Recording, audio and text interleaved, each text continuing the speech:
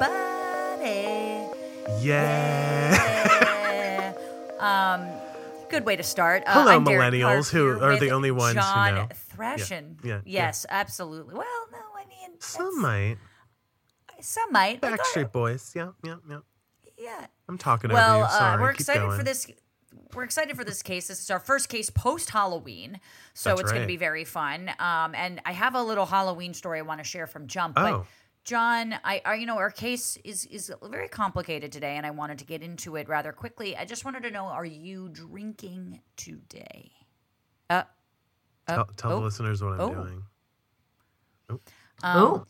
You are being super creepy. Like the type of face that if John was 40 years older and like really creepy and Yes. the smile he would be making, you'd be like, oh, that's 100% a groomer. It's 100% someone that How dare you? is just It's going 100 to take advantage of little kids. Listen, it's 100%. Smiling. It's 100% apple pie Baileys tonight, baby. Oh. Ow. Did you have to get that in a back alleyway? I did. You know what's funny? I actually went trick-or-treating with my friend Brienne, who provided me with said back alley Baileys. And I couldn't remember. I told her, I can't remember what episode it was, but I told everybody on the show that you're my dealer. And I was like, I hope that you're okay with that. So I'm still finishing this bottle a year later. I don't even know. Does it expire? Oh my God, does it? Probably. I think it does. Remember we were wondering when I first opened it? Well, after it opens, it must. Yeah, but it must. I don't know. There's a number that Does says it have anything on the bottom? 1/20/22. Is this sickening? That's an expiration date. But does that mean it's not available to be drank? Yeah. No, I mean, is it available to be drank? It's available to be drank, but is your stomach going to be available for it to be drinking that's later? a whole other thing. Unconfident. Okay. Unconfident. Listen, I'm willing to risk it for the better of the show. That's For the all I know. biscuit? For the Okay. biscuit, yeah. Okay. Darren, what about you? Are you drinking anything right now? Oh, you have I'm been. having a Narragansett lager, my Oh, friends. look at a good you. old Narragansett, actually, because Brian, my best friend, Mm-hmm. I was like, do you want any Narragansetts? And he was like, it's Narragansett. And I was Oh, like, here we go. hard ass. I go, you know what I do that with a lot is the Nevada thing. And he was like, don't fuck that up. So here I am already fucking shit up. It's the N-words for me. Narragansett. Narragansett. That's a tough Not one. Narragansett, but Narragansett. Narragansett. Okay. Well, Lager. Made on honor, sold on merit. Not an ad. one of those boastful type of brands, you might say. It goes well with my Halloween candy. That's great. So let me ask you this. If you want to hear our Halloween, what happened in our Halloweens, which were pretty hilarious, you're going to want to listen to NMR, which is available now. Darren, did you get any gummy candies for Halloween? Wink, Well, wink. I hoard the Reese's, as we know. I hoard the Reese's. Yeah. But I partied this time on the Lumi gummies a little You bit. So I did? went out. I did. Microdosing? I had a very long day because in the morning before my Halloween party, I had to wake up really early. I was on these NBC News segments. And so I kind of needed something to kind of keep me going all day, but make me feel calm, not anxious. Yeah. I knew I really wanted to go out with my friends and not go home early. So those Lumi microdose gummies actually came in super handy, super delicious. I actually brought some with me throughout the day, so that way, after a few hours, if I was feeling like I needed it, I'd pop one or two. And again, I'm more of a higher THC user than I think you would, John. Yeah. I'm sure you would only pop one, but I kind of like to. It gives this subtle effect. So it was an amazing Halloween on my microdose gummies, and I super enjoyed it. Well, Thanks, Lumi. That's wonderful. Our show today is sponsored by Microdose Gummies. Microdose Gummies deliver perfect entry-level doses of THC that help you feel just the right amount of good, even on Halloween, as Darren just recently told you. Yeah, especially. On Halloween. Yeah. Microdose is available nationwide. To learn more about microdosing THC, go to microdose.com and use code SHAKEN to get free shipping and 30% off your first order. Links can be found in the show description, but again, that's microdose.com, code SHAKEN. Darren, let's get right into today's episode. I will say Megan warned us that this one's kind of tricky, so let's go right into it. From a glance, Jack Barron had it all: a seemingly happy marriage, 2 healthy children, and a beautiful home in sunny Sacramento, California.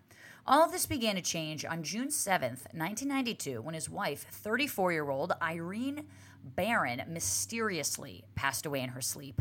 Over the next 2 years, members of the Barron family would begin dropping one by one, each meeting a similar fate. Irene, as well as their 2 children, Jeremy and Ashley, would each be found dead in their beds, only months apart from each other. Okay, something's going on. Each death has been met with overwhelming community outreach and support in forms of money, gifts, and attention. Communities really come together, especially, in a time of death, especially something as tragic as this. Mm-hmm. Now, Jack, the grieving husband and father, plants a tree in memoriam to each family member.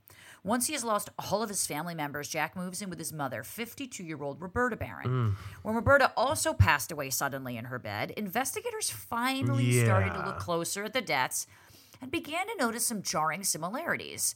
So his wife and 2 children each passed away on Sunday the 7th. All of them died mysteriously as they slept without any obvious explanation.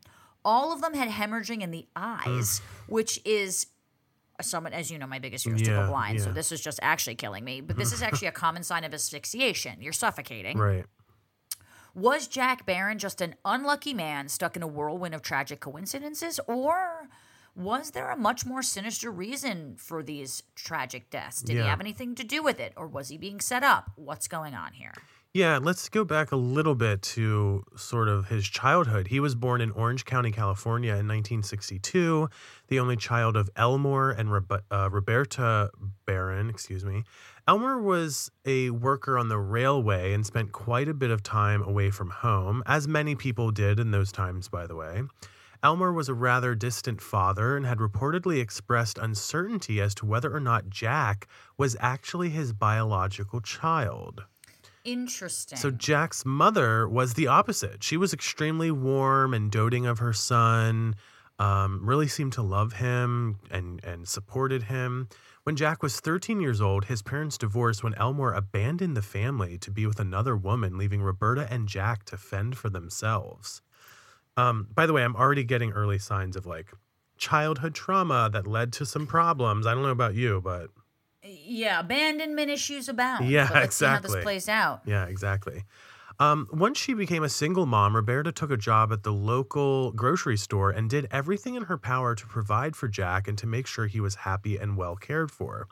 The 2 were, and by the way, this is great because at least in the face of this tragic abandonment, she's still doing what she can as a single mom to provide for her child. That's not easy. No. I come from my mom was a single mother of 3 for most of my childhood. So I have a certain sympathy for moms like this. Absolutely. The 2 were very close, and it appeared that Jack truly enjoyed being the center of her attention and affection. In 1986, of course, the year I was born, a new woman took the spotlight in Jack's heart when he met Irene Paget, or Paget. We're going to go. Or it could be Paget. Paget. Let's say Paget. Okay. Even though it's hard to say. It's there's a cacophony to it. I wouldn't say Paget because there's no 2 G's. Okay. I would say Paget. Paget? All right. We should have done this research. This is on us, so sorry about that. All right, we'll say let's pay Paget. Paget sounds right. Paget. Well, Irene is her name, was tall, blonde, and had striking blue eyes. The 2 fell in love, and in less than 2 years, they were married and expecting their first child. And shortly after the birth of their son, Jeremy, in 1989, the Barron family purchased a home and moved to Sacramento. That's where we started the show a little bit. Now we're catching up here. Jack began working at a local grocery store as an overnight shelf stalker, stalker, I should say, being the person who stalks the shelves, not a person who peeps in the night. Mm-hmm. Just to be clear. Mm-hmm. Not a peeper. Not a peeper.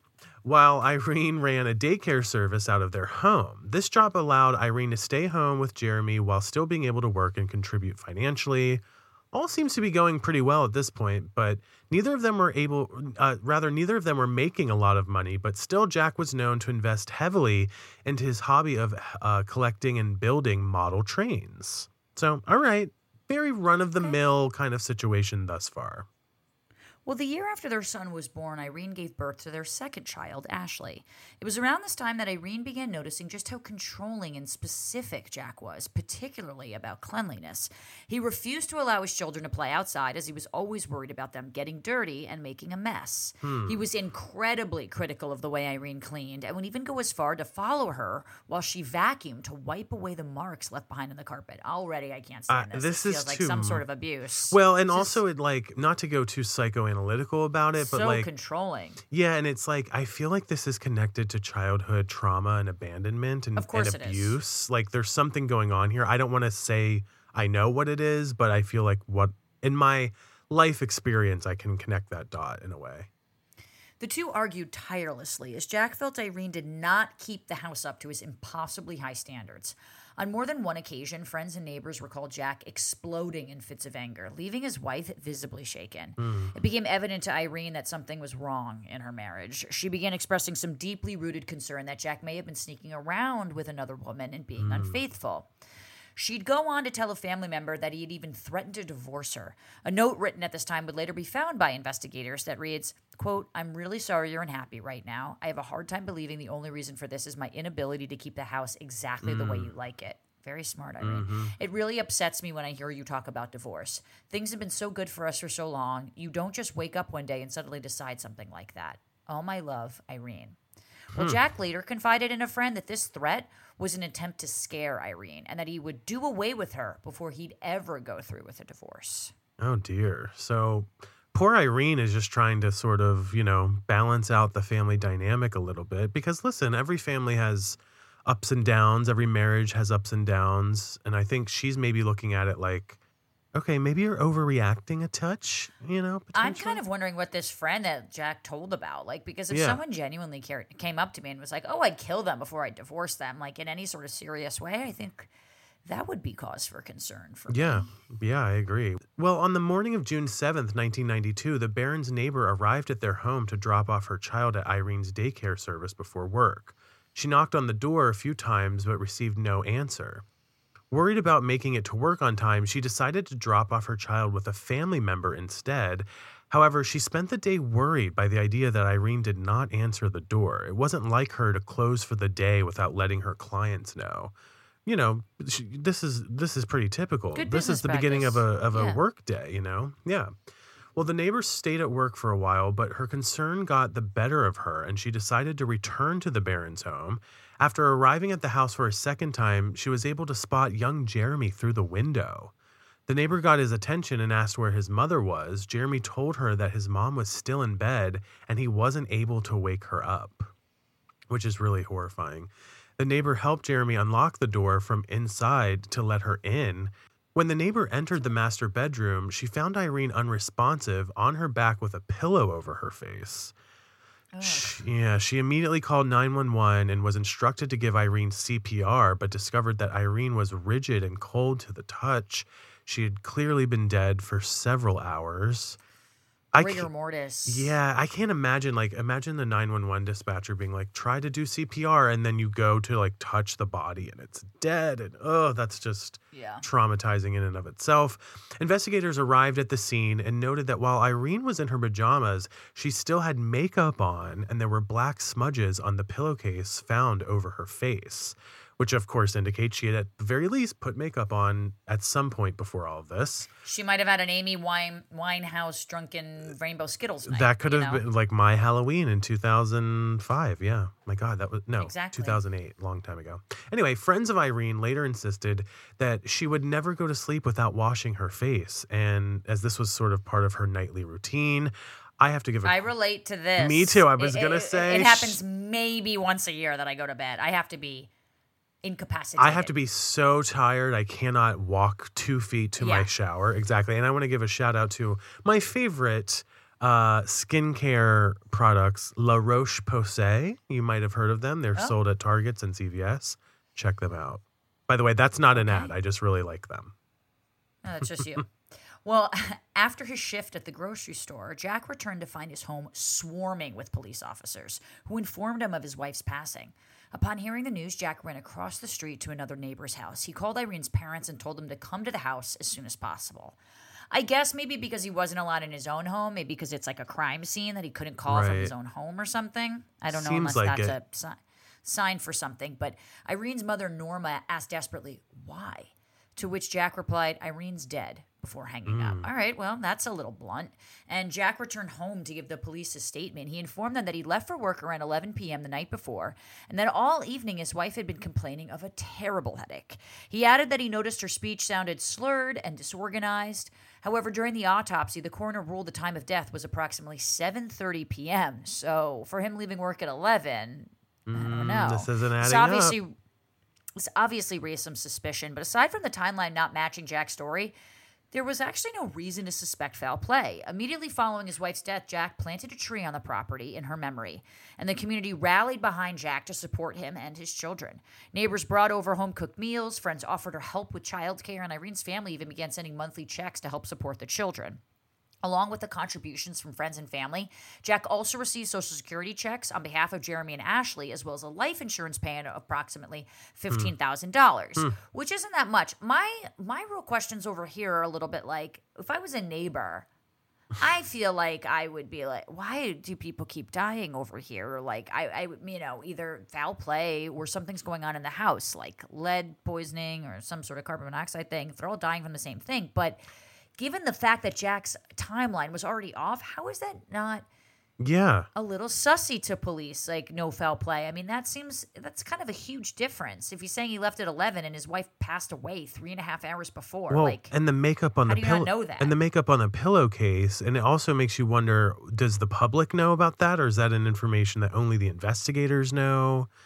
Why would that not say, like, maybe not foul play, but like, how else could it be? Yeah, like, I think just it like is, yeah. a pillow, like she suffocated herself? That's impossible. No. You can't do that. Right. So I don't get it. I don't really get it. Yeah, and by the way, a lot of these things vary per basically police jurisdiction. So like, it's just weird. Every police department, I think, kind of handles this stuff differently.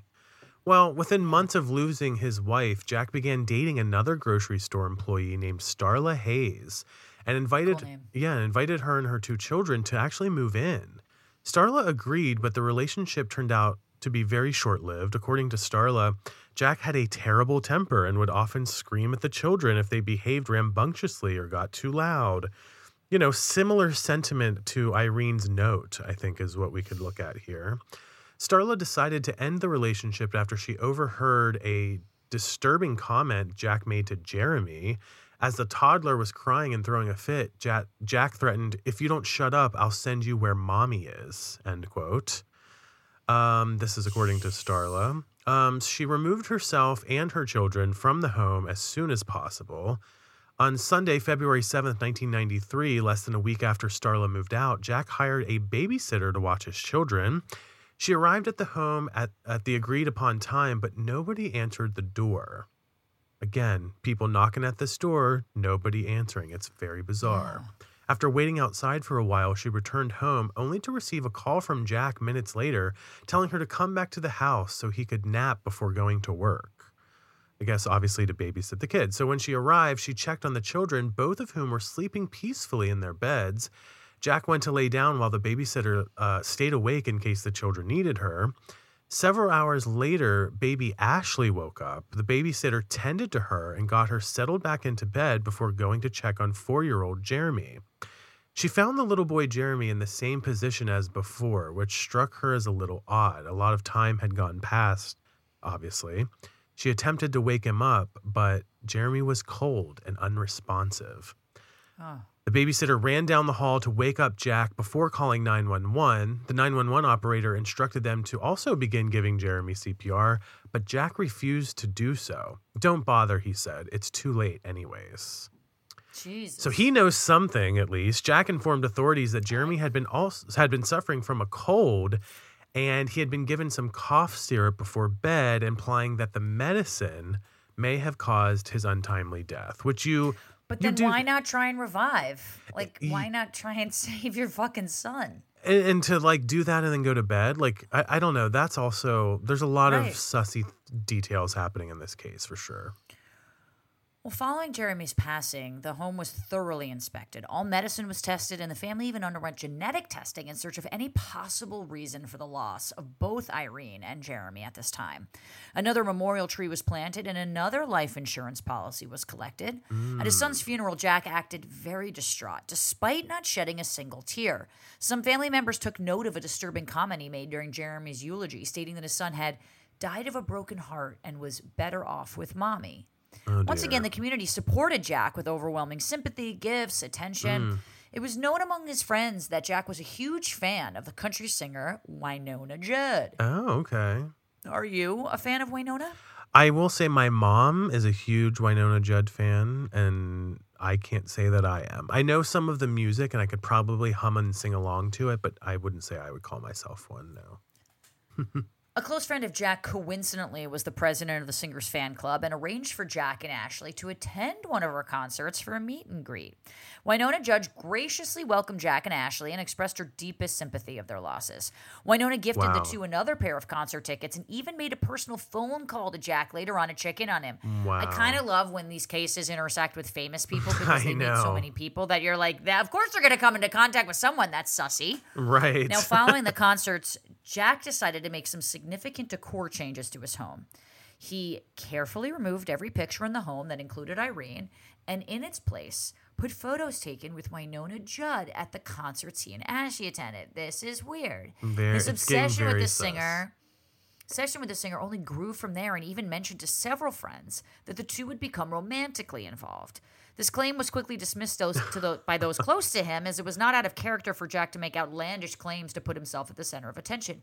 But you know what? Like, we all have those friends who exaggerate. Like, we all have those friends who are like the storytellers, where you're like, you know what? Who hasn't exaggerated? Right? Who hasn't exaggerated a story here and there? But if I had a friend that exaggerated to the point of saying that they were romantically involved with a famous person, I'd be like, what's wrong with you? Like, what's going on? If you meant it legitimately, I'd be like, what?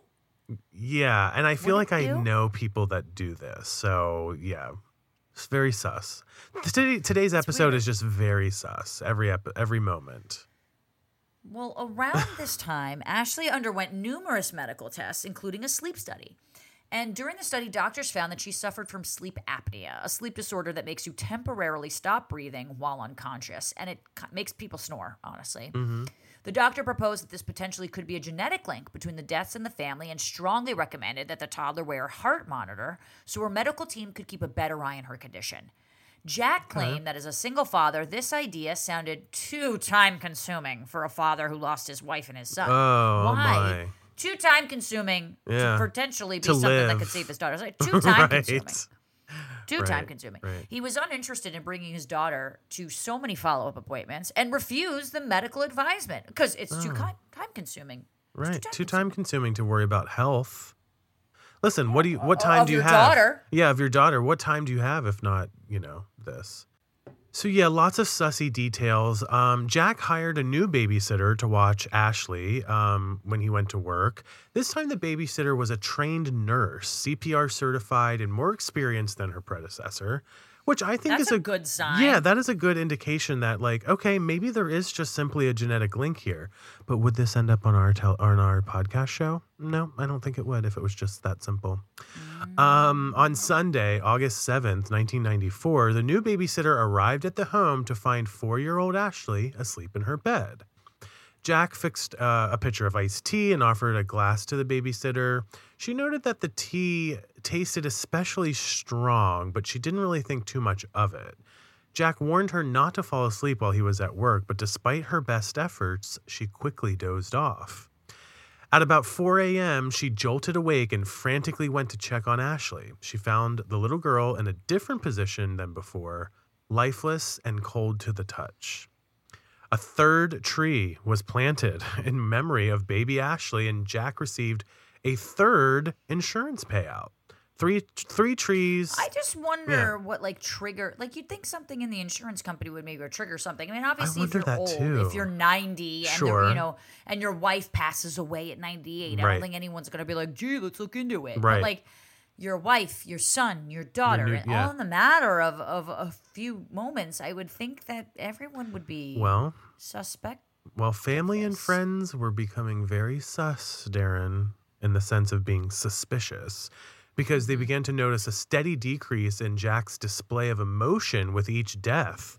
Which, I don't know. I mean, listen, if you're going through these kinds of traumas, like, everyone deals with this stuff differently when it's authentic. You know what I mean? So I've learned, at least on our shows, I should say, that I don't want to judge people's grieving processes. I don't either, but I would think there would be, especially if it's your wife and 2 children, Yeah, there would be a reasonable expectation, especially with the kids. Yeah, good point. Especially if you're innocent of some sort of like, I mean, what human wouldn't to their kids, especially like no, right. And again, we've talked about that so many times, but like I'm just like there is a reasonable set of reactions that I think that we can expect from like a normal, a cognitively live human, neurotypical person. Well, a neurotypical person, but it's a little odd. I completely agree. Well, at Ashley's funeral, they noted that he seemed almost happy, Darren, laughing, joking, and boasting about the beautiful flower arrangement sent by his girlfriend, Winona Judd, all wearing a T-shirt that read "Wise Guy," as in W-Y, Winona's guy. Which, what? Is Winona, I wonder if she knows about this. I think we'll find out some details. But loved ones found it disturbing, and even at the funeral of his youngest daughter, Jack made all things all about him. His behavior was becoming increasingly sus, and in response to the growing pressure, Jack decided to sell the family home and move in with his mother. At this point, because at this point, all 3 of your family members are gone. Though. Yeah. What do you need a house for, right? And I'm going to move in with mom. Let's see how that goes. Well, at this point, Jack's mother, Roberta, was one of the only people who still believed her son had nothing to do with the deaths of his family. Roberta? Roberta? I say Roberta. Roberta? It's probably Roberta. Yeah. You know why I'm saying Roberta? Because there's a tennis player named Roberta Vinci, and I always say her name like that. So maybe it's Roberta, guys. It's. I think it's just plain old Roberta, but I like the way Roberta's you say it. probably right. Sorry. Yeah. I'm just I like obsessed. the way you say it. I'm obsessed with tennis. Well, Roberta's boyfriend also lived in the house and did not get along well with Jack. The boyfriend described Jack as extremely rude and unruly. That was the second title to this podcast, Extremely Rude and Unruly. We got vetoed, but it was close, John. I mean, listen, that would still maybe in some ways, apply to the 2 of us. It could. Yeah. Well, after 3 life insurance payouts, Jack had accrued a significant sum of money. Despite his newfound wealth, he never once offered his mother any financial help with bills or household expenses, but instead continued investing in his model trains. Loser! And this finally became unacceptable to Roberta, who made a plan with her boyfriend to finally confront her son and ask him to move out. Listen, but can I just jump in really quickly? I don't mean to interrupt you, but when, here's the other thing. Regardless of if your family, your family is dead. The mother thinks he had nothing to do with it. Maybe she's being sympathetic, but even still, it's never really a good thing for adult people to live with their families like this, their moms, get all these life boyfriends. Insurance plans and not even help out anybody else. You just sold a house. Exactly. You just sold the house. You got all these life insurance payouts. Everyone needs boundaries, is all I'm saying. I'm not saying in every case. There are probably many people listening that it works, but he just doesn't seem like the type of person that's going to get along well with mom at home in his age. You know what I'm saying? Well, on the morning of February 25th, 1995, Jack left for work in the early hours. At around 2 p.m., first responders received a 911 call from Jack stating that when he arrived home from work, he found his mother was unresponsive and she passed away in her bed. Investigators arrived at Roberta's home and upon inspecting her body, discovered several defensive wounds indicating Roberta had been involved in a struggle. You'd think that if Jack was guilty, he'd be smarter about not killing them all in the exact same way, within months of each other, but maybe that's just me. Well, also, he's getting away with it, though, so maybe he thinks it's working, as far as we know, potentially. Yeah, let's find out. Unlike the deaths of Irene, Jeremy, and Ashley, the coroner was able to positively identify the cause of death, which was asphyxiation by smothering. And as I wonder what's different here than maybe Irene, because we saw the pillow on Irene, I assume, the bloody eyes. Yeah. As authorities dug deeper, a pattern between the deaths became apparent. Each Barron family member died under extremely similar circumstances, only months apart from one another, and at the center of them was Jack. Gee. What do I have to be in Mensa to figure this out? Like, what the fuck? The realization resulted in all of the autopsies being re-examined with fresh eyes and compared to one another. I was thinking this myself. Like, why didn't they do this to begin with? Considering it all happened in like the same fucking house, but police were able to compile enough evidence to finally make a case against Jack. And on July 17th, 1995, Jack was arrested and charged with 4 counts of first-degree murder. Jack pled not guilty to all 4 counts, and his trial began in February of 2000.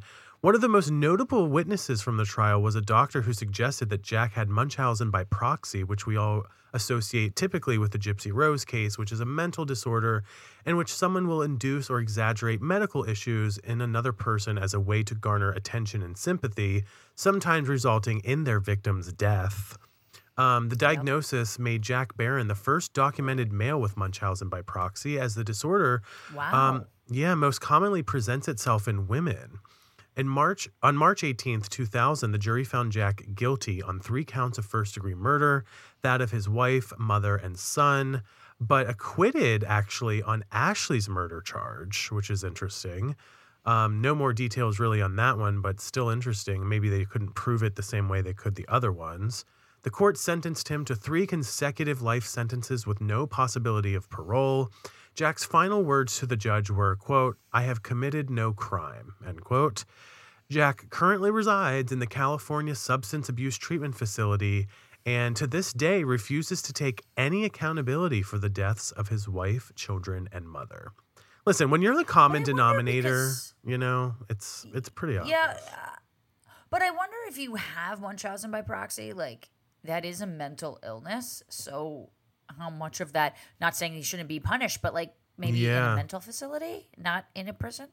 I mean, I know he's in a substance abuse treatment, but is that the same thing? Is that going to help people with Munchausen mental disorders? Seemed a little weird. Let us know what you guys think. Instagram at Jay Thrasher, at Carpe Darren, of course, in our Facebook, Shaken and Disturbed podcast fans.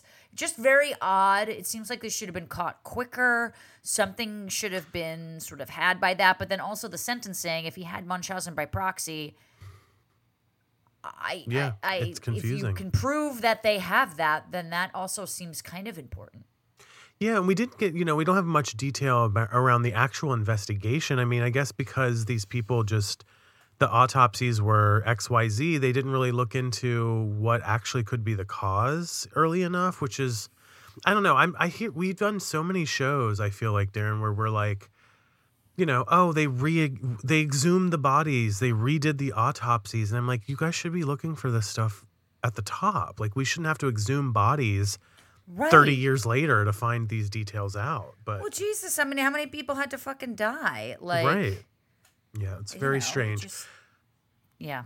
Anyway, let's move on to listener shout-outs as we wrap up this week's episode. I wanted to give a shout-out to everybody in our Facebook group who are sharing their Halloween costume pictures. Yeah. Shanna, Maggie, Tabitha, Caitlin, who did a really interesting one on our Patreon live stream. Melissa's daughter went as a serial killer. Who was I love that. And that was like, really cute. Great cereals. Yeah. Great cereals. Covered in cereal boxes and blood, of course. Stephanie was Fat Thor from Avengers Endgame. My husband. Your husband, Fat Thor, which I don't know if that's the appropriate term. Maybe he's just stressed out and eats a lot of snacks. Thor. Thick Thor. Yeah, I like that. Thick Thor. Thick Thor. I like that. Yeah. So there you go. Thank you guys for sharing those. We loved looking at all of them.